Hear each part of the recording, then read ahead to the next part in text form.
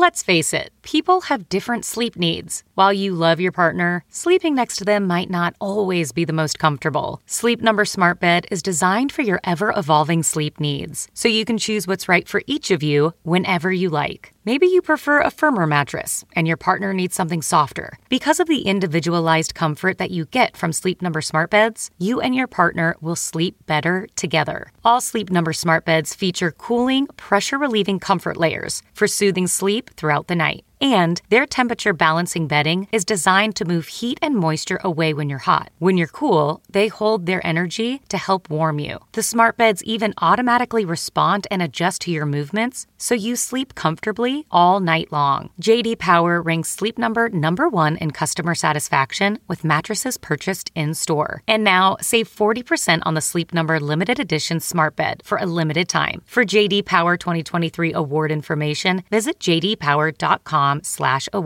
Only at a Sleep Number store or sleepnumber.com. I am realizing I have some verbal tics. I use the word again a lot. There's something to be said for seeing yourself. There's also something to be said for listening to yourself. So I'm going to try to course correct a little bit. Watching your tape is critical, man.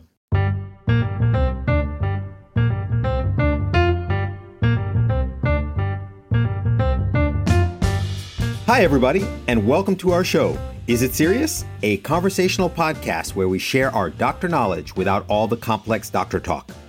I'm Dr. Jean-Luc Neptune. My friends call me JL, and I'm an internal medicine physician based in New York City, where I practice addiction medicine at my company, Suntra Modern Recovery. In addition to being a physician, I'm also a healthcare entrepreneur and investor, and I'm passionate about making healthcare better for everyone. And I'm Dr. Mark Lewis. I'm a medical oncologist based in Salt Lake City, where I treat cancers of the gut. I'm also a patient myself living with a hereditary tumor syndrome, so I think about healthcare from both sides of the exam table. All right, so good afternoon, Mark. What's going on with you, buddy? I am living the dream, my friend, for real. I just got to tell a patient with cancer that they were in remission. It is such a great feeling. And I kind of wonder, maybe the analog in your work in addiction medicine is seeing someone thrive in recovery. Is that fair to say?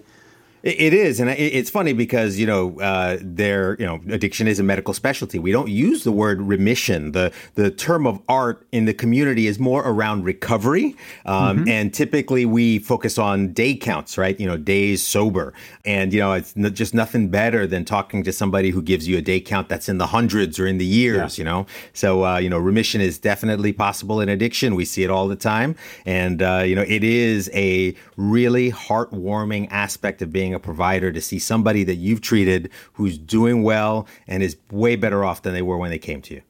I know, it's so rewarding, right? It's kind of why we do what we do. That's very cool. I was kind of exploring the parallels between your field and mine. That's very neat. Yeah, absolutely. All right. So our question of the day comes out of some news that came out recently. So recently there was in the news a nurse in Tennessee who was convicted of criminally negligent homicide for a medication error that resulted in a patient's death. And, I think we wanted to talk a lot about that today because there are many different angles of this story. It's actually a very sad story. And our question of the day is, do medical professionals really make errors in treating patients? So, Mark, right off the bat, let's summarize the case because I think it'll be useful to organize our discussion today. And I'm realizing that maybe not everybody has heard about this case so far. The person involved is a woman named Redonda Vaught. She is a 38-year-old nurse in Nashville, Tennessee, worked at Vanderbilt University. And this is a case going back to 2017. She was involved in the care of a 75-year-old patient named Charlene Murphy, who came in with a subdural hematoma, a kind of bleed in the brain. Charlene Murphy got the wrong medication, suffered a cardiac arrest, and was left brain dead. She eventually died. Nurse Vaught was originally indicted in 2019 for reckless homicide and impaired adult abuse. I didn't even know that was a possible charge. She pled pled not guilty, went to court. The hospital that she worked at, some of the staff actually testified against her. And she was recently convicted of a lesser charge with a jury that actually involved or included 2 health providers. Yeah. And that conviction could land her in prison for up to 6 years. She's going to be sentenced in May 2022. And what's crazy about this, there were no consequences for anybody at the hospital or anyone else involved in this sad case. So there's just so much to deal with here. A provider's mistake, a patient dying, a cover-up, scapegoating, a criminal conviction. And we wanted to talk about that today. I would make one caveat that, we weren't involved in this case and we only know what's been reported, but we'll do our best to stick to the facts and talk about what we know. So, Mark, just as I throw that out there, had you heard about the case? Because it is pretty recent. And what are your gut feelings as you first hear about this? Oh, man, this is just so sad from every angle, right? Yes, I had heard about it both on the national news. And then, as you might imagine, it's caused, to say the least, a stir in the medical community. And I'll note in particular and understandably among our nursing colleagues.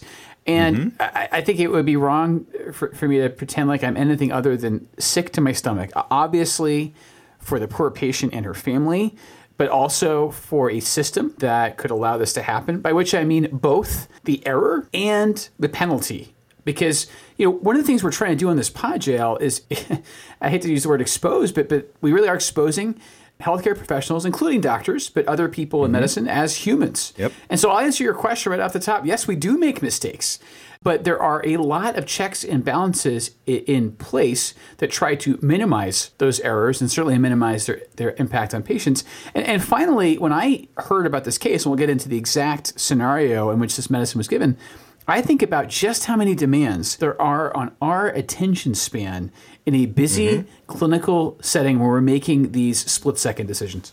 Again, this I really first heard about the case just a couple of days ago. I mean, and there's such a mix of emotions, one, a sense of sympathy and empathy for the provider involved because she's literally just been singled out and just, left out to dry or left out to rot by her organization. The prosecutor said just some of the most awful things. We'll talk about that in a bit. And again, just having been in that environment, having been in a hospital environment, having been in a situation where it's literally just you making a decision, often without support, and just knowing that she may have just made a mistake. It's very disappointing, and again, it's a very emotional case.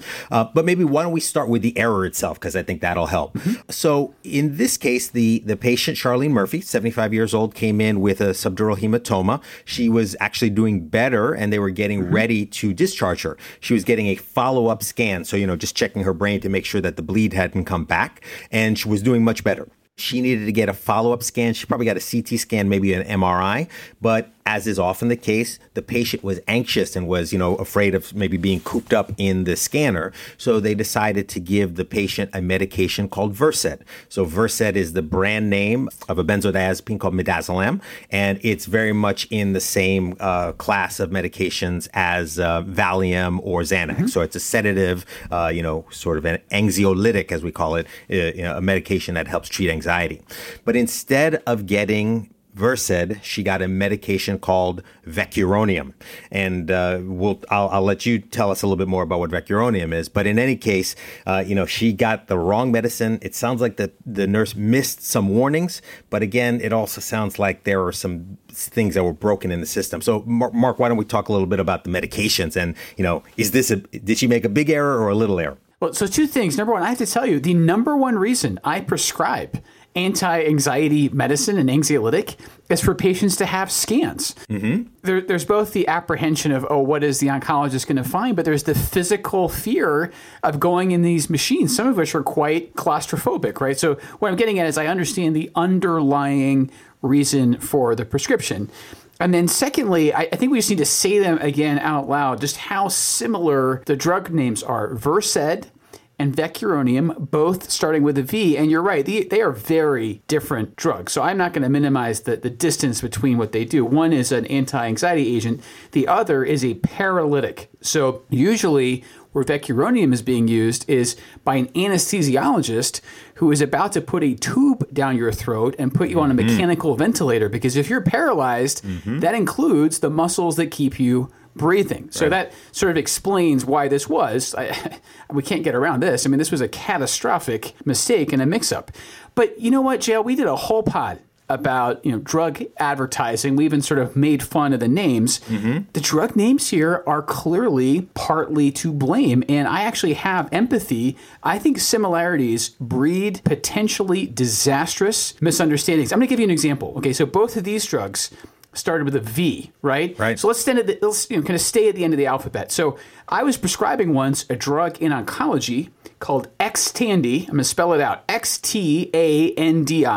And the computer, knowing that there was going to be a need for disambiguation, prompted me. It said, hey, proceed with caution. May be confused with, and I'll give you the list, Xgeva, Oxfigo, Zometa, and Zytiga. Those are all X's and Z's. And, it's an alphabet soup. All those drugs are very, very different.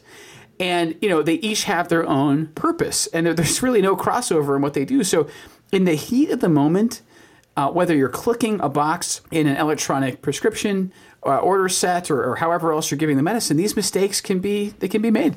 And to jump in there, I mean, too, I think people, there's this feeling, and I definitely saw this when I was training, I've seen this in other places, that human beings are machines, right? And that we don't make mistakes, that we don't get distracted. If, let's say she had been ordering the medication and somebody behind her is talking about Versed, or maybe earlier in the day she had been prescribing Vecuronium, hadn't prescribed Versed or hadn't distributed Versed in quite some time, it's very easy for your brain to make those kind of mistakes. I mean, we make those mistakes in our day-to-day lives. Yes, you can try to tell people to pay attention. And in fact, that's actually one of the things that the prosecutor said, that she needed to pay attention. But really, to rely on systems that are single points of failure where one person can make a mistake, I mean, that's just a prescription for disaster. She made a mistake and a disastrous mistake. But wow, I mean, we have to have the systems to prevent this kind of stuff from happening, Yeah, the way I think about it, it's almost like, and I'm not, again, making a silly analogy, far from it, it's like the two keys that need to be turned on the nuclear submarine, right, to avoid an accidental launch. Like, seriously, when you're dealing with drugs of this gravity, it's almost like you need that second person. And you're right, the systems are supposed to protect us. What I understand was happening, and you may have read this too, JL, was that she was necessarily needing to override the system, meaning this sort of electronic medication cabinet that she was getting the drugs out of. She was needing to override that to get the agent out in a timely fashion. And that's another place I'd interject. It is very easy to Monday morning quarterback in this scenario. But remember, delays can be harmful too. And you and I can both picture in our mind what was happening here. This patient's being called down to the scan. It is unlikely she's going to tolerate the scan without being calmer. And hence this sort of haste to, okay, get the drug that starts with a V. And of course, again, it was disastrously the wrong drug. But I think what frightens us and frightens almost anybody in healthcare, including nurses, is just how easily we can put ourselves, at least in the shoes of the nurse, to the point of feeling that pressure and feeling that time urgency and not always having all the checks and balances that we would hope for. Yeah. And in fact, I did some reading about this. And apparently at the time of this mistake, at this medical error, we'll talk more about that in a second, at Vanderbilt, they had problems with integrating their electronic medical record. We talked about that in the past, and connecting to the medication cabinets where the medication comes out of. And what was happening is that people, just to get their job done, they often had to override these alerts. And I don't know if you've ever watched the show like Airplane Disasters or any, there's a whole genre of like disaster shows on TV, like reality TV. In almost every situation, like these disasters are often preceded by somebody overriding a warning. And, there's this notion like people get warning fatigue. Like if you hear, a bell going off a million times, you may ignore it 999, whatever number of times. But there's one time you really need to pay attention. But because you've been desensitized, you miss it, So I think, it's so much more than this nurse, Yeah, it's the boy who cried wolf, right? Like at some point you're going to get, like you said, desensitized. And there's some calibration that has to happen here between what is the right amount of electronic vigilance. Like how much should the machines actually be able to intervene and cause us to stop when it's appropriate? And, JL, you and I have also made fun of the electronic medical record, like you said. I would say the one huge argument in its favor is safety around prescribing. Like doctors' handwriting is a joke, right? Like, and I'll admit, I have terrible handwriting. And I actually vividly remember, maybe this happened to you, when I was doing residency training, like in orientation, they brought out this incredibly nervous looking lawyer. I mean, the guy was like sweating bullets. And he's like, listen, guys, when it's 3 a.m. and you're scrawling out some medication on the hospital floor, please, for the love of God, take the time to make it clear the difference between grams, milligrams, and micrograms, because there's orders of magnitude difference, right? And he even showed us on the screen. It was anonymized, but he had taken like an excerpt from, again, this hastily written out order, and it was actually very clear just how ambiguous it had been at the time. So the electronic systems here, I would argue, are largely a force for good. What you're getting at, though, is the counterbalance is they are not good if they are slowing us down so much that they are delaying timely care. Like you said, what was supposed to be happening is there's supposed to be this sort of beautiful harmony between the computer where the order was put in, the electronic cabinet that dispensed the medicine to the nurse, and then the final step is usually the patient has on their wrist a barcode that is scanned. And ideally, this is all supposed to synchronize. I'm told among nurses there's a mantra about the 5 rights: right drug, right dose, right patient, right route, and right time. And I think that last one actually is the one where you feel the pressure. Like, this person needs this medicine for whatever reason. And that's where I think when that haste starts to get in there, that's where things start to slip a little bit. And that's where you sort of get this tension between man and machine. Yep. And look, I'll do you one better. I finished my residency sort of right before the dawn of electronic medical records at New York Presbyterian Hospital. And I distinctly remember that they brought in a penmanship coach. I'm not kidding you when I say this, right? Somebody who literally came in to tell a bunch of doctors who are totally sleep deprived, getting crushed in their residency, writing illegibly because they're trying to write fast so they can get a decent night's sleep, and telling us, okay, well, you need to be more careful, you need to be more thorough. We were laughing at this lady. We were like, are you kidding? Right. Yeah. Let me just bust out my calligraphy here. Right. Yeah. Exactly. Yeah.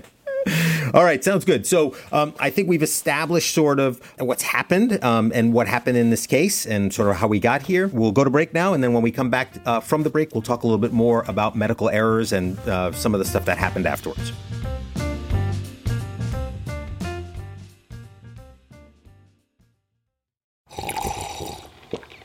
That's not just the sound of that first sip of Morning Joe. It's the sound of someone shopping for a car on Carvana from the comfort of home. That's a good blend. It's time to take it easy, like answering some easy questions to get pre-qualified for a car in minutes.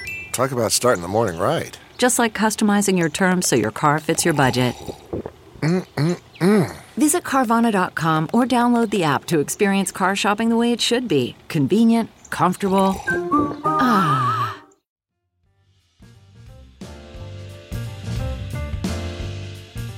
All right, so I think a good way to start, again, is to break down the question of what is a medical error.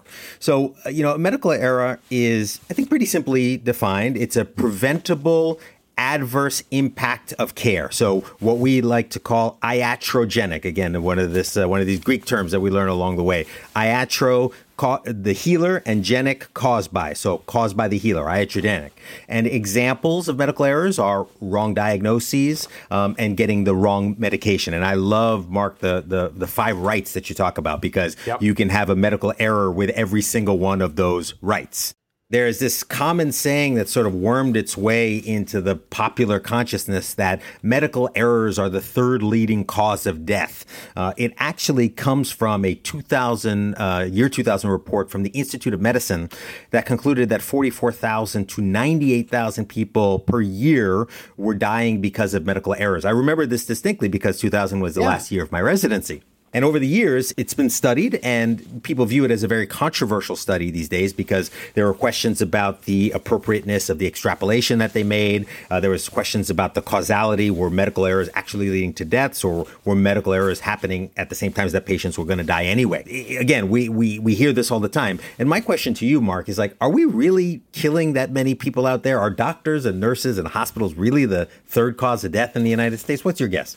Oh, well, I got to tell you, I mean, I'm so glad you're going back to that primary source, because that report in 2000 has been repeated so much that regardless of how well done that study was, it is now like repeated as if it's the gospel truth. And I don't think a lot of people actually go back and look at the methods. It looked at several hospitals in a few states.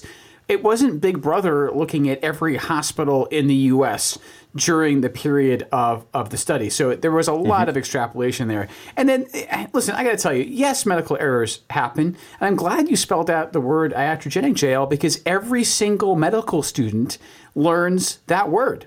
We all learn this Greek derivation that means us doing harm. That's our first ethical principle, is do no harm. Yep. And yet we know we do it. And believe me, as an oncologist, I am very sensitive to this issue. So some of my peers, I think this is really interesting, some of my medical oncology peers describe the prescription of chemotherapy as our version of surgery. Not because of the invasiveness, but because it's so high risk and it requires incredible attention to detail, right? So I don't have the manual dexterity of a surgeon, but I certainly have the potential to greatly harm my patient if I am not super cautious about prescribing these, notoriously toxic drugs. And I'll also tell you this, I benefit from a ton of oversight. Once I write an order, there are at least 2 other professionals who look at it. Right. The nurse who's administering the medicine and the dispensing pharmacist. So I know there are these layers of protection that are protecting my patients if, heaven forbid, I do slip up. And so I think we're caught in this tension, especially in this case, between acknowledging that, yes, mistakes happen, but not assigning criminal neglect or malicious intent when they do happen. Absolutely. And look, I mean, I distinctly remember seeing medical errors throughout my training, have seen people make mistakes. Fortunately, never saw any really, really big consequences from that, but it definitely happened. And we're going to talk a little bit about how we approach that from the standpoint of the medical culture. But it is human nature. You've seen these cases where somebody sues a hospital because they left a sponge in them, right? And you scrubbed in for surgery when you're a medical student. There's like the attending physician, there's the residents, there's the charge nurse, there's like, all these different people. You got 5, 6, 7 brilliant people in the room, and they leave a sponge in somebody's chest, And again, like we are human, and I think we try the best that we can. And if people make mistakes, I think the key thing is to step back and ask yourself what's going on with the system here, as opposed to, sort of pointing your finger at one person and blaming them for everything. And let me interject there, Jill, because just in the model you describe, it used to be everyone deferred to the surgeon in the OR. They were the captain of the ship. They were like God. No one in the moment would dare question their technical judgment. And yet, like you said, things were getting left behind. So now it is actually standard practice to do an instrument count. So that is an example where the culture of medicine has shifted away from it's all on one person and no one else, and really acknowledging that, hey, even the most technically gifted, brilliant surgeon can forget a sponge. And that's why those things have become part of the procedure. And again, that shares responsibility, does not put it all on the shoulders of one fallible person. Absolutely. And going back to my airline disaster shows, like many an episode has been caused because the pilot or the captain, I can't remember, the first officer in charge, doesn't listen to the other people in the cockpit and then flies the plane into a mountain or something. So it's fascinating. There's been this whole change in how the cockpits of airplanes are run. I think it's called resource management or human resource management. I can't remember the scientific principles that they use, but they've started to extend those into the operating room because they've observed that very similar actions are happening in the OR that are happening in the cockpit that are sometimes leading to bad results. Yeah, like you, I've heard these parallels to aviation safety and how medicine should be more like aviation. And interestingly, just back to the surgeon analogy, I can't remember the exact, horrible plane crash, but I seem to recall it was, I think, Korea Air, and they ultimately did a root cause analysis saying that the flight crew was too deferential to the pilot and wasn't speaking up and saying, oh, boy, you're making the wrong decision. I think they were flying instruments only and they were misinterpreting the altimeter or something like that. But again, this notion that it's okay to speak up if you think, as part of a team, that one of your colleagues is making an error. And again, this goes back to spreading out responsibility, checks and balances, having more than one person making the critical decision. Got it. Okay. So the wrong medication has been given, and this is definitely an error and really a bad one at that. So let's paint a scene for the audience in terms of what's happening there. So you have a patient who is in a scanner. Maybe she's an MRI, so it's literally like a coffin. If it's a CT, maybe it's more open around her, and she is by herself down there with maybe an X-ray or a CT tech or whatever. The patient gets the wrong medication, goes into cardiac arrest in the scanner. That cardiac arrest may or may not have been obvious. They pull her out of the scanner, try to wake her up, and realizes that this lady's not waking up, that she doesn't have a pulse even, and then they call the arrest stat. At Columbia, we used to call it the arrest stat. You hear it overhead. I think it's jarring for patients or for people listening, so I think they may have changed it. What's the arrest call at Intermountain? Code Blue. Code Blue, okay. And you're right. You run the risk of terrifying everyone in the building, but also you really need all the healthcare professionals to perk up and pay attention. And we have dedicated teams who then literally run to wherever that location is, on our campus. And you're right, JL, we don't entirely know what happened here, but reconstructing it, when you go into one of these scanners, you're typically supposed to be still. So what you're getting at is there's this added sort of delay here, maybe of recognition, where if this poor woman was immobile because of the paralytic, they may have thought she was immobile because she was being told to be still for the scan. So I think that just compounded the mistake. And really what we're doing is layering on these circumstances around the error. It's not just that the wrong medicine was given it. You have to factor in everything else that's happening to and around the patient. And again, Mark, for the audience, I mean, it must have been mayhem in that room. I mean, there must have been a half dozen people in that room trying to save this lady, doing, chest compressions, shocking her with paddles, giving her medications to reverse the vecuronium when they realized what was going on. I mean, it must have been nuts there, man. Oh yeah. Anyone that's trained, done residency, been on what we call a code team, one of these sort of rapid response squads. You're right. I mean, it's pure adrenaline. Even there, you're trying to coordinate your activity. Typically, there's someone has been appointed to run the code team, and you're kind of supposed to be the voice of calm and order in this frenzy. But you're right. In that moment, I mean, you are really just trying your best in the acuity of it to reverse whatever mistake might have led to this poor woman's death. Sure. And a little side note. So as a resident, when we were in the CCU and you were on call, you were responsible for carrying the code box. It was basically the box that allowed you to shock the patient. And that box weighed like 20 pounds, 30 pounds. It was very heavy. And as you may remember, I was a track athlete in college. I was a 200, 400 guy. And I used to try to beat everybody to the code with the box. So you'd see me like sprinting down the hallway and you hear the arrest stat going overhead. And I'm running like, I'm still in college. I love it, man. And so with CCU, is that what you guys called is that the cardiac care unit? That was our cardiac care unit, and that was typically the unit that was responsible. The resident who was on call, a second-year resident, was responsible for responding to arrests in the hospital. Got it. All right. So this person arrests. They were able to resuscitate her, but basically it is that she eventually was found to be brain dead, which happens if you're not breathing for many minutes. And then she eventually died in the hospital a little bit after Christmas. And what's horrible about this case is that the hospital doesn't report it because they're supposed to. They report the death, but they don't mention the medication error. The medical examiner doesn't initially investigate.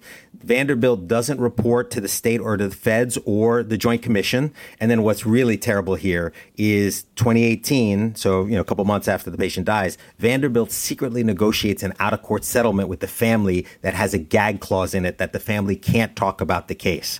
And this only goes public because an anonymous tipster reports the error, and then late in 2018, CMS, the Center for Medicare and Medicaid Services, literally raids Vanderbilt. It's like almost like a sting, and they confirmed that it was a medication error and that it wasn't reported.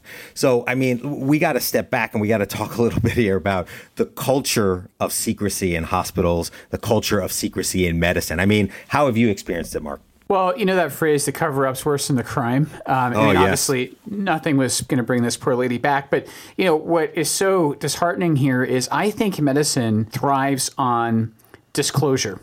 And what's interesting is, you know, we talked earlier about, you know, these electronic systems, but ultimately a lot of these near misses come to light because the people involved, whether it's the prescribing physician or the dispensing nurse or pharmacist, admit, oh my gosh, like we nearly got that wrong. And then that can be looked at and that can be fixed and then hopefully not repeated.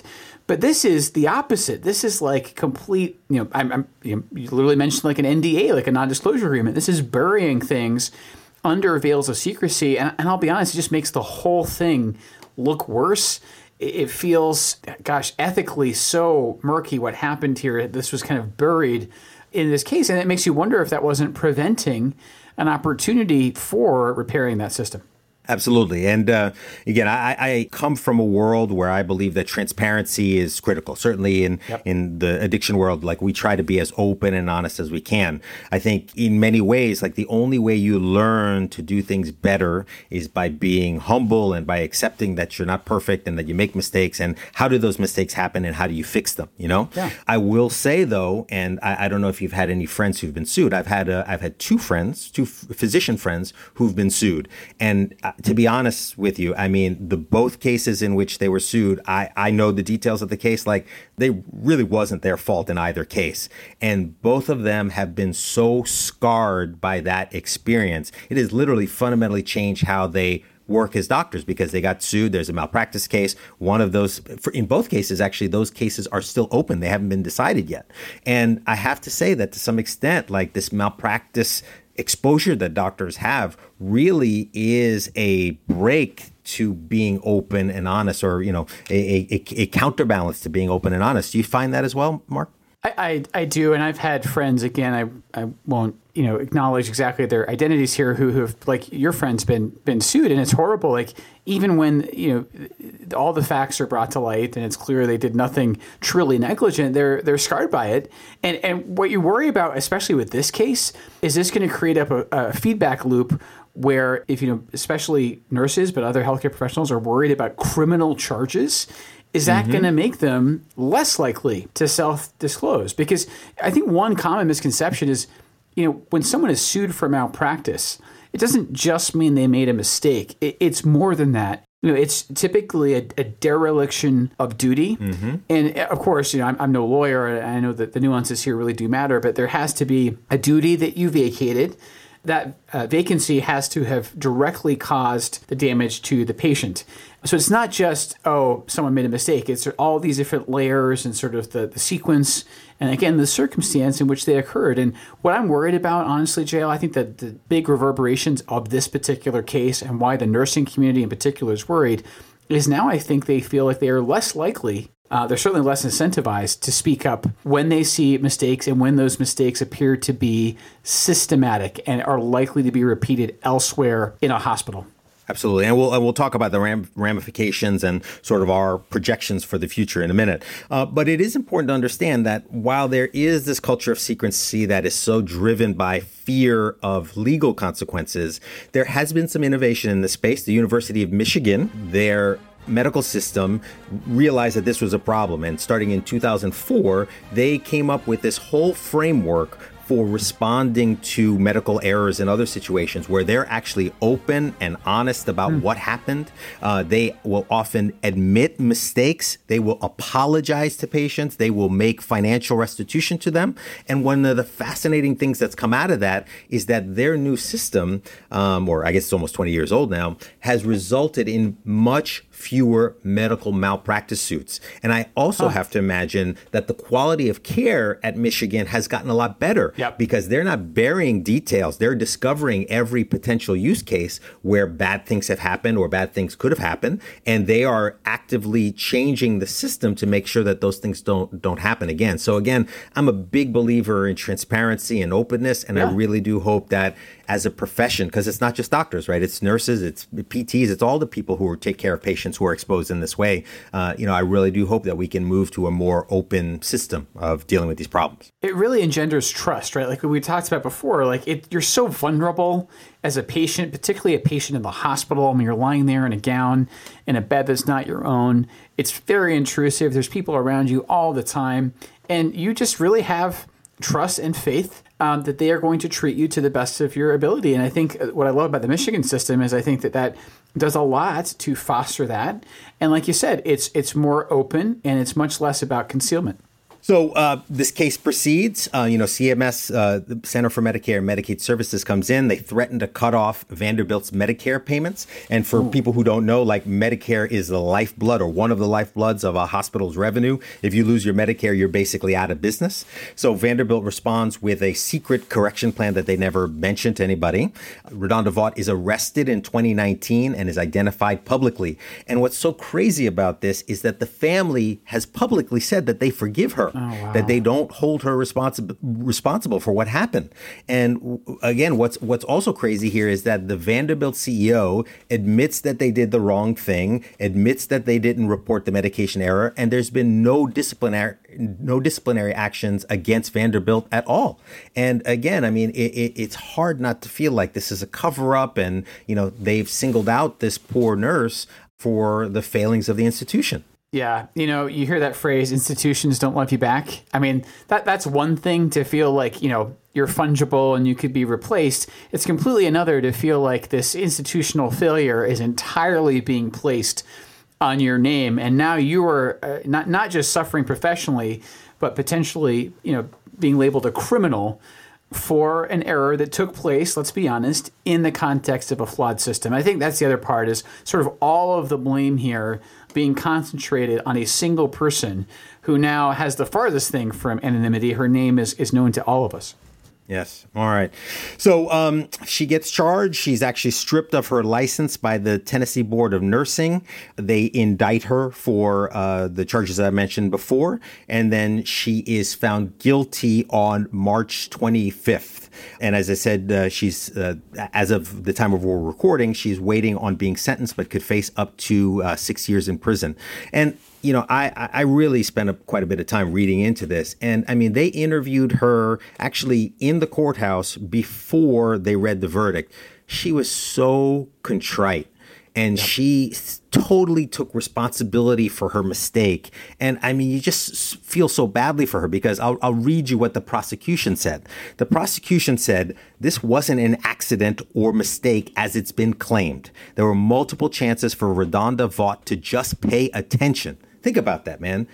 Like if she had paid attention, this wouldn't have happened. Again, I know to the audience listening to this, especially if they're not medical, it may seem like we are completely abdicating all responsibility for all the things that we do on a daily basis. But, one thing I've heard, JL, is, sort of the enumeration of the number of choices we do make on a daily basis as healthcare professionals, numbers in the hundreds. And I can promise you, I am not given the opportunity for complete undisturbed focus on all of those decisions. In fact, when I'm not one of the reasons I love podcasting with you is it's my hour of the week where I don't have about 6 different devices oh my God. that are going off and diverting my flow. And it's no one's fault, but I have to pay attention to all these different information streams. And so what I'm getting is that does not unify, divides our attention. And I just feel like this prosecutor so unfairly portrays her as, if she was just a little bit more vigilant, if she was just a little bit more caffeinated, because, no healthcare professional is ever coming to work, I don't think, in an entirely rested state. It just is so unfair to her. Again, this in no way, I know, brings back this poor woman. It's interesting, as you said, also that her family has shown some grace to this nurse and said that, there's a degree of forgiveness there. And I think there's a forgiveness there that the system is not showing her. Yeah. And I'm quoting RaDonda Vaught here. She said, "I know the reason this patient is no longer here is because of me." Vaught told the nursing board, starting to cry. "There won't ever be a day that goes by that I don't think about what I did." So, I mean, Mark, you and I know what it's like to lose a patient that we did everything right for, right? I mean, can you imagine the crushing burden of knowing that you led to the death of a person. I mean, I don't know if people understand like how difficult that is. You know, this really strikes me as someone that understands the weight of their actions. And I'll be honest with you, man, I was at my patient's funeral last week. I was sitting there surrounded by this patient's loved ones thinking, is there anything else I could have done? Like if I had made a different decision, if I had read a different study, prescribed a different drug, would this person be alive longer and would we not all be convened here? And I did that knowing in good conscience that I did everything within my power. So I can only imagine the crushing burden that Ms. Vaught now carries, whether or not she was or is criminally penalized. And, you know, let's project out, you know, what are the future ramifications of this? I mean, I'm not a healthcare lawyer, but I think that this is one of the most significant healthcare cases probably during our working lives, you know, and I think that this is going to affect every hospital, every profession, every environment, because people are going to say like, wow, a medical error can land you in prison, can make you a convicted felon. So I really think that this is going to have the opposite of the intended effect. I don't think doctors are going to pay any more attention or nurses are going to pay any more attention because they were already doing the best that they could. I think what's going to happen now is people are going to increasingly hide and bury mistakes rather than learning from them. What do you think? Yeah, I actually have a lot of friends who went into law school and, you know, were studying for the bar and had to learn all of these cases that established precedent. And I am extremely worried that this is, to your point, setting a dangerous precedent. I think self-reporting is a crucial way to course correct in medicine. I am worried that attaching a criminal conviction to an honest mistake penalizes the act of disclosure. And again, I agree with you. I think this is going to have the opposite of its intended effect, and it's not bringing this poor woman back. And maybe one last point here, like, at your institution, Mark, you know, I run a private practice. So, you know, if we notice an error, it's up to me to fix it. But how do you guys approach it as an organization? And, you know, you have the morbidity and mortality rounds, you have those kinds of settings. But how do you guys deal with a situation where there's been an error, people notice it, and there's a change needs to be made? How do you guys approach it at Intermountain? I'll give you a very concrete example. I'm actually the head of the oncology department at my hospital. Okay. And so all basically potential medication errors come to me for oversight. Mm-hmm. And you're right. This is not designed for me to be too judgmental or punitive, but basically I reach out to whoever I think committed the error and we remediate them. And again, it's not designed to be a slap in the wrist or just purely disciplinary. It's designed to prevent it from happening again. And it really only happens if someone speaks up, either the person who made the mistake in the first place or the person who caught it. And then, like you said earlier, patients and their families are actually less likely to sue. This is the Michigan model if you're disclosing up front rather than trying to conceal a mistake. And I think that goes back to the fact that trust is crucial in healthcare. We can't do anything to help our patients if they don't trust us first. And the thing that I'd say is, you know, as you know, I'm building an addiction recovery management service, and they have so many moving parts to treating somebody who is recovering from addiction. You know, there's the part of me that's the doctor, but there's also the part of me that's the engineer and the system builder. And what I always say is that there's no system that's well designed that can fail because one person forgot to do their job, right? You know, the airplane doesn't fall out of the air because the pilot forgot to check the gas tank. So we've got to develop good systems. And again, I just feel so badly for this woman. I hope things work out for her in her sentencing. I hope she maybe gets a chance to appeal it. It's so much more than one individual person, especially that person who's trying everything that she can to do the right thing. Yeah. And I think we want people to understand that delivering healthcare is a very complicated endeavor that happens in a complicated system with lots of moving parts.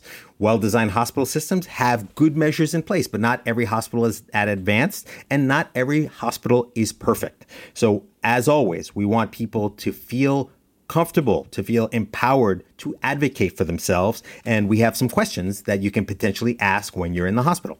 Yeah, again, we want to puncture this awful label of the difficult patient. You are not being difficult if you speak up for yourself. So make sure they confirm your identity. Again, it's very common. You'll be issued a wristband that has a barcode on it. That's one level. It's okay to ask, what medicine am I getting? and why, who prescribed it, and if it's surgery, it is actually okay to confirm the correct body part. And this is the farthest thing from amusing. There have been cases of the wrong limb, say, being operated on. So you are not being annoying, you are speaking up, and you're actually reducing the likelihood of error. And, I think this whole notion of, again, patients having to defer to us is unsafe if it's not acknowledging that we're also fallible. Yeah. And I have a friend from a prior job who was very intelligent and was very, very anxious about having surgery on her left knee. I think she was having an ACL repaired. So she literally drew on her left leg. So this is a hack we can share with the audience. She said, operate here. She drew a marker on her left leg. X marks the spot. X marks the spot. And then on the right knee, she literally wrote, do not operate here. And, I thought it was a cool way for her to have agency there and to communicate to the physicians and be her own double check there to make sure that the wrong thing didn't happen. So maybe a little healthcare hack that people can use in the future. I love it. Okay, so as always, in closing, we want to thank you for listening. We'd love to hear from you. You can always email us at isitserious@offscript.com and script without a T, or call us at Offscript Health and leave a message. We just might use your question on our show. Our number is 855-AUDIO66, and that's 855-283-4666. You can also find us on social media. My Twitter handle is @MarkLewisMD. And my Twitter handle is @Jean-Luc Neptune, and I'm also active on LinkedIn. And please remember that while we love talking about medicine and healthcare, this show does not provide professional medical advice. If you have any questions, make sure you ask your provider. So take care, everybody, and please join us next time for Is It Serious? That's all for now. If you like this show, be sure to subscribe, leave a review, follow us on social, and tell all of your friends to listen. Do you have a medical question or concern? Ask us by leaving a message at 855-AUDIO66. That's 855-283-4666. Or you can email us at isitserious@offscript.com, and we might just use your question in a future show. Is It Serious is a product of Offscript Health. We are a healthcare engagement company built for patients and caregivers by patients and caregivers. Our executive producers are Matthew Zachary and Andrew McDowell. Our senior producers are Joey Brenneman and Ariel Nachman. Our hosts are Dr. Jean-Luc Neptune and Dr. Mark Lewis. Our researcher is Emma Gomez, and our sound mixer is Kyle Moore. For advertising and media inquiries, email media@offscript.com. For more information, visit offscript.com.